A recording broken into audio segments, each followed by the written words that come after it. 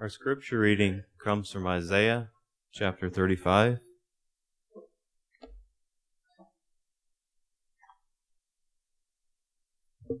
Isaiah chapter 35. This is a prophecy, I believe, of Jesus coming.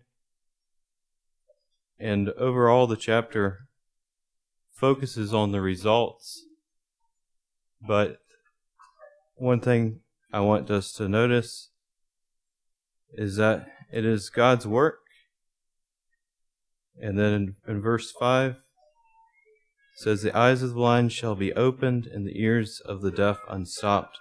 Jesus did that not only literally, but also spiritually for each one of us. And that's why we're gathered here this morning. The word of the Lord says, "The wilderness and the dry land shall be glad. The desert shall rejoice and blossom like the crocus. It shall blossom abundantly and rejoice with joy and singing. The glory of Lebanon shall be given to it, the majesty of Carmel and Sharon. They shall see the glory of the Lord, the majesty of our God. Strengthen the weak hands and make firm the feeble knees. Say to those who have an anxious heart, 'Be strong, fear not.' Behold, your God will come with vengeance, with the recompense of God. He will come and save you. Then the eyes of the blind shall be opened, and the ear of the deaf unstopped. Then shall the lame man leap like a deer, and the tongue of the mute sing for joy. For waters break forth in the wilderness, and streams in the desert. The burning sand shall become a pool, and the thirsty ground springs of water. In the haunt of jackals, where they lie down, the grass shall become reeds and rushes. And a highway shall be there, and it shall be called the way of holiness. The unclean shall not pass over it. It shall belong to those who walk on the way. Even if they are fools, they shall not go astray. No lion shall be there, nor shall any ravenous beast come up on it. They shall not be found there, but the redeemed shall walk there. And the ransomed of the Lord shall return and come to Zion with singing. Everlasting joy shall be upon their heads. They shall obtain gladness and joy, and sorrow and sighing shall flee away."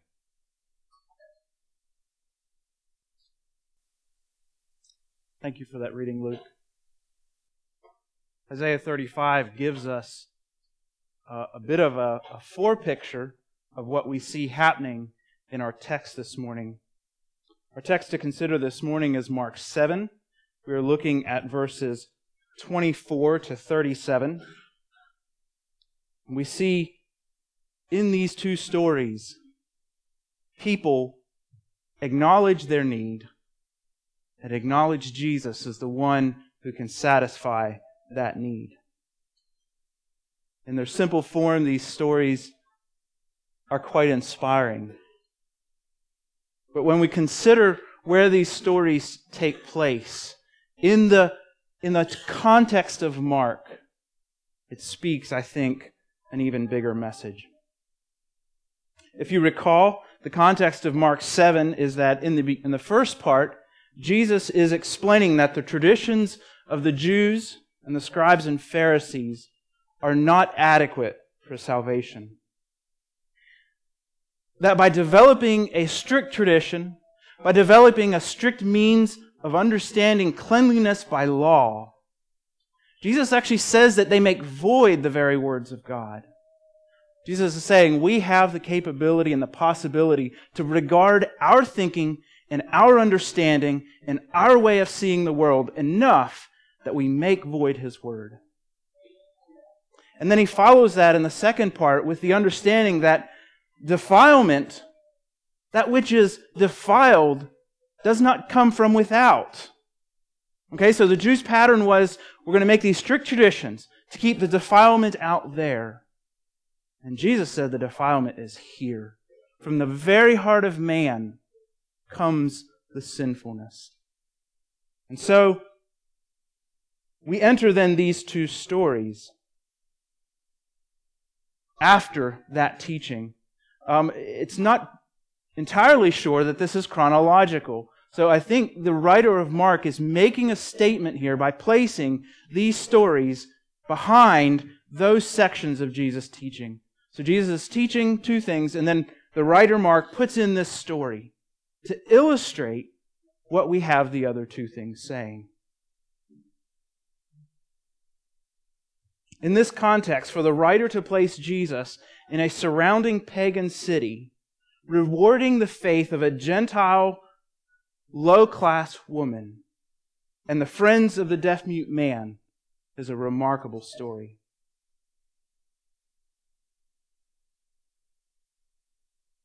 They speak a powerful message to us. As we read, notice the posture of both requests and notice the kindness of Jesus. Our text is, again, Mark 7, beginning at verse 24.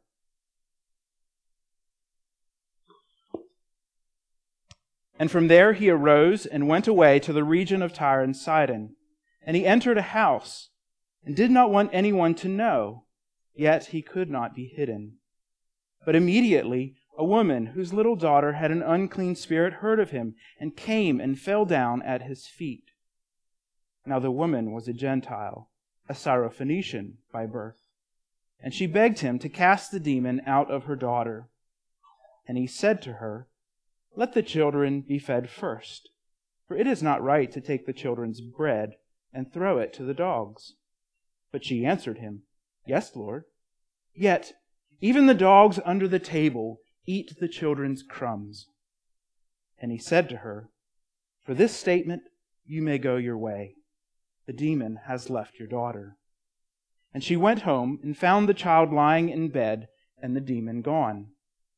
Then he returned from the region of Tyre and went through Sidon to the Sea of Galilee in the region of the Decapolis. And they brought to him a man who was deaf and had a speech impediment.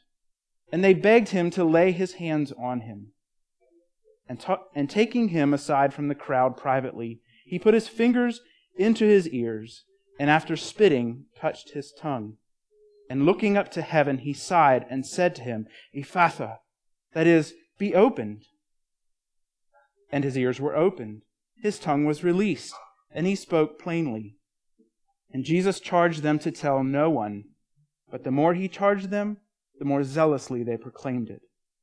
And they were astonished beyond measure, saying, "He has done all things well. He even makes the deaf hear and the mute speak." This is God's word.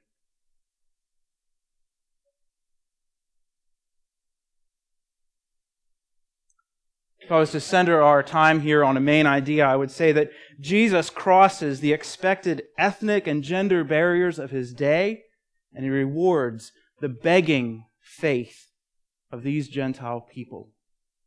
Jesus disregards the social norms of who was clean and who was unclean, of who one should interact with and who one should not. He disregards color, race, ethnicity, language. And he rewards a faith that begs. There are two ways that we can look at these two stories. We can look at Jesus and his actions, and we can take lesson from that. And we can look at the other characters and take lesson from them. Both are instructive to us, and we'll attempt to kind of walk the line of catching both. To me, this first story is remarkable. Jesus has traveled roughly 40 miles from the Nazareth area to Tyre, the city of Tyre, which is a coastal city north of Palestine. We can assume that the disciples are with him, but this text does not clearly state that. Here again, as we saw earlier in the feeding of the 5,000, Jesus is wishing for quiet and solitude, away from the crowds of people, away from needy disciples, away from scribes and Pharisees who are trying to chase him down. Jesus is wanting some peace and quiet, some rest, some vacation. The area of Tyre is known for its beaches, so I don't know if Jesus was going to the beach, as we would, but something along those lines. And so he travels outside of Israel. So he leaves the kind of political boundaries and goes to another country. As he travels, the Jews would not follow him because to leave Israel and to be among unclean people would make them ceremonially unclean. And so they stay behind. And our text says that he enters a house and he's trying to remain unknown. He's trying to remain hidden, but that's not possible. The nature of his miraculous work is known even among these people, and so eventually he is found out. Verse 25 then states, immediately a woman. As you know, immediately is one of Mark's keywords. We see it all over. It's a fast-paced action word. Immediately a woman. It seems that on the very notice of his presence, she rushes to find him. And she begins to beg him over and over to help her. She falls at his feet and she demands his attention. If you are a parent, you understand this in two ways. A child may need who knows what. But if they want it, they come after it and they bother you until they get it. Also, as a parent, you understand the need. And you understand the levels that you will go to do whatever your child needs. Dignity is forgotten, properness is discarded, and the needs of our children are attended to. And so we have those two elements. This woman cares about her child, has a specific dire need, and she comes with full abandon. And then we have this most puzzling exchange. Some say Jesus is speaking in a parable. Some just say that this was a moment when Jesus was being a little bit rude. Personally, I think that Jesus is giving an illustration as to why he couldn't help her, why he was not going to help her. And it was a bit of a test of her faith. And so he presents the image of a family table. The parents are there, the children are there, and this is one of those families that allows pets in the house, and they are there. And the children are calmly or not calmly waiting for their food. And again, we have the pets on the floor. The word here used for dog it means more pet or puppy, not a slang, as the Jews would say, you Gentile dogs. So it's more of a kinder term than a harsh slang. What Jesus is saying is that at a family table, the family eats first. The children eat first. I don't know of a family who's going to make human food, set it on the table, and pray, and then everybody reaches down and feeds the pets. That's not the manner in which we do that. In other words, Jesus is saying, I am here to serve the Jews. I am here to rescue them first. I am here to feed and care for them first. I will rescue the Gentiles. Notice he says the dogs ultimately do get the scraps. Not a clear no. He's not saying no, but he's saying not yet. Now, if you remember the standard form of parables, it goes something like this. Jesus tells the story, he tells the parable, and the people don't know what happened. They don't understand his stories. They go, what are these odd teachings that he's saying that we can't understand? And then often, in private, the disciples go to Jesus, what was that? What were you trying to say there? And Jesus would explain to them, and sometimes they would get it. Most of the time, they didn't. But here in this parable, we have a rare thing. This woman gets it. She understands the story. She understands through parable what Jesus is trying to say. She realized that in Jesus' family dinner story, she is the pet, and she's not a child, and that she would need to wait her turn. And so, she enters Jesus' story. She enters Jesus' parable. And she uses it to ask again for healing. I know I am a Gentile. I know I am a pet.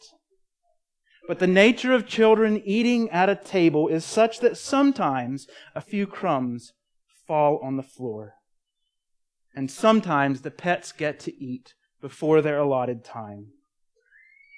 In other words, you are right to serve the Jews ribeyes. You're right to feed them well. You're right to put your energy there. But Jimmy dropped a little piece of bread, and I'd like to eat it.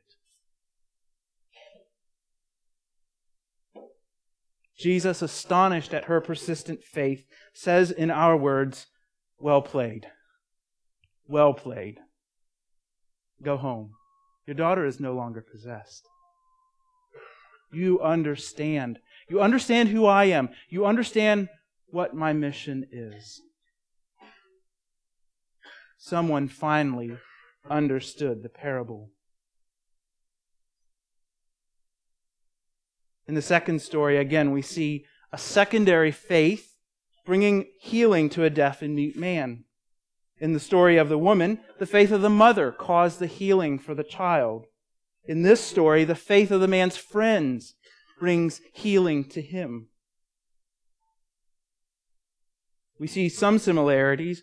Jesus is no longer in Tyre, but he is now east of the Sea of Galilee and still in heathen Gentile territory.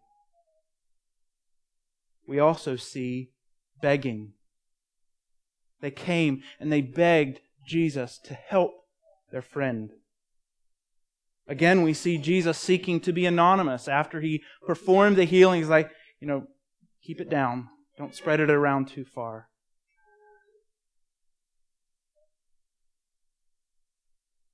As I mentioned earlier, the structure of this chapter says a lot to us. Too often, we read the Bible kind of verse by verse, phrase by phrase, and we don't step back and get the full picture.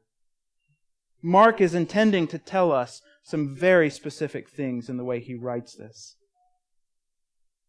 And so, let's consider those. First of all, Mark is telling us that the first century Jews' racial and territorial understanding of cleanliness is not true. Here was a woman who was traditionally and ceremoniously unclean. She was a low-class person. She was a conquered person living in a Greek society. Being touched by her or touching her, if you were a rabbi, would make you unclean. But Mark uses her as an example of one who knows her defilement, but who still persistently comes to Jesus for cleansing. The socially defiled is actually the most clean because she assigns to Jesus his real identity. Everyone else, disciples included, still does not understand who Jesus is. But a defiled Gentile woman understands.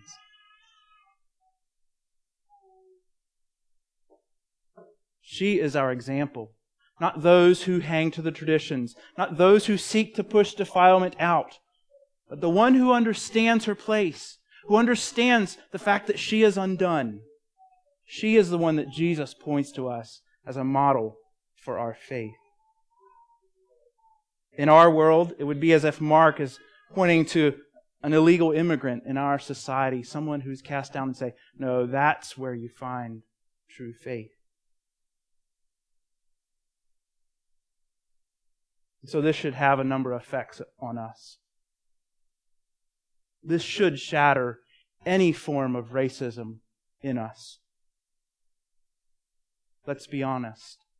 We are all born racists. We are all born liking ourselves and those like us. Me, my family, and those like us are better than everyone else. And every person is born with that nature. If you don't agree, I invite you to go to really any school. And you will find boys arguing whether their daddy's trucks are better than the others. It is who we are. We, like ourselves. And we may tire of the public cries of false racism. I think we see some of that. And so maybe we're tired of the cries of racism. But don't allow that to stop us looking at ourselves, looking at our hearts, seeing where we regard ourselves and those like us better. In reality, we are all a race of one. We are all humanity.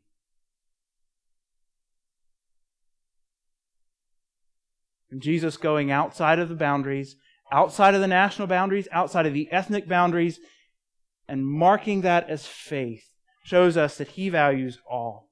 He regards not race or ethnicity. Jesus is saying, I regard no race, I regard only faith, and only true faith. Jesus also disregards the social structure and accepts both the woman's and the friend's faithful begging. That's right, begging. The idea here represents an urging, a passionate plea, a deep level of request. This was displayed by Jairus as he pled for his daughter, by the leper in Mark 1 who says, I know you can heal me, and by the demon-possessed man in Decapolis who begged Jesus to return with him. All of these had an awareness of who Jesus was and an awareness of what their own needs were. Too often our posture is one of passive request. God, if you could do this, I would like that. God, if you will, do this. We who are born in Christian families, who are born Christians, don't have the same awareness of our deep need. And our request may be more like polite, respectful things. Kind of a transfer of information. Kind of like a request for a rich neighbor to support your child's money-raising or fundraiser. Kind of, I know, can you help us out? I got some chocolate, maybe a broom. Can you help us out? Is that the way we go to Jesus? I'm a good Christian. I'm doing some good things. Can you help me out? Can you fill in the rest and make everything better? No. No, these people are desperate. They're passionately pleading for what they know they can only receive from Christ. And so for us, is salvation that one thing? Do we recognize in ourselves that there's nothing we can do? That as the earlier in the chapter says, the defilement is here. There's nothing we can do. We recognize that there's nothing we can add. There's no chocolate or brooms or anything that we can give to Jesus and say, listen, help us out. No, we come in full and complete, total need. We beg, please, I have no other means.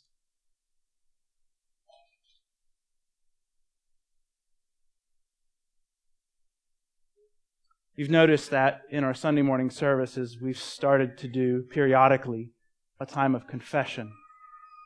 Let me give a little apologetic for that.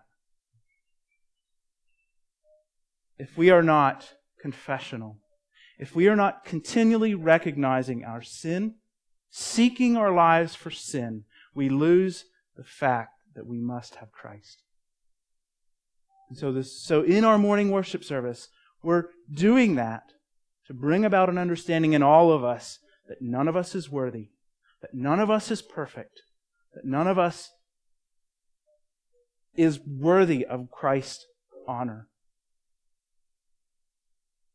And when we recognize our desperate need, when we confess our sin, sometimes it's the same sin every Sunday, right?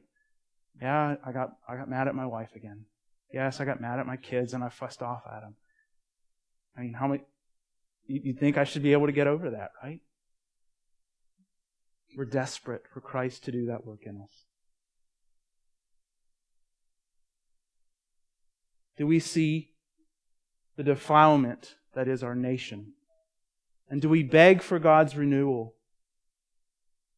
So now, community-wise, do we see the solution to the world's problems as this president, this person, elect this man, get this party in power? Is that how we solve that? Or do we realize that the only hope for any nation is Christ? Is for Christ to renew, for Christ to work, for Christ to call. And do we beg for it? Do we realize it's the only way and it's outside of us? As parents, do we see the sinfulness of our children as clearly as this mother saw the demon possession of her daughter? Do we recognize that there's nothing we can do to save our children? And so we beg of God to do so.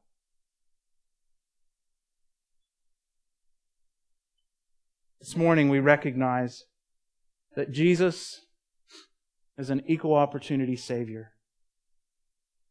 He regards no race. He regards no ethnicity. And He grants graciously to those who recognize their deep need and beg of His action on their behalf.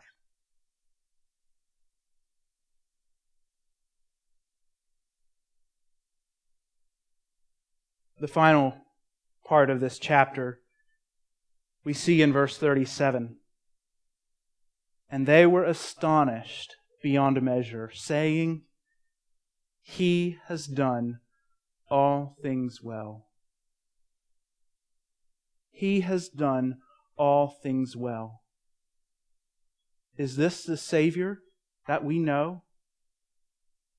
The Savior whom the Father said, This is my beloved Son, in whom I am well pleased. Do we assign that identity to Christ? He has done all things well. As we consider this morning, ask yourself, first of all, where have you regarded yourself higher than you ought? And how do you regard Christ? Is He the one, the only one who can save you from your deep needs? Let's pray.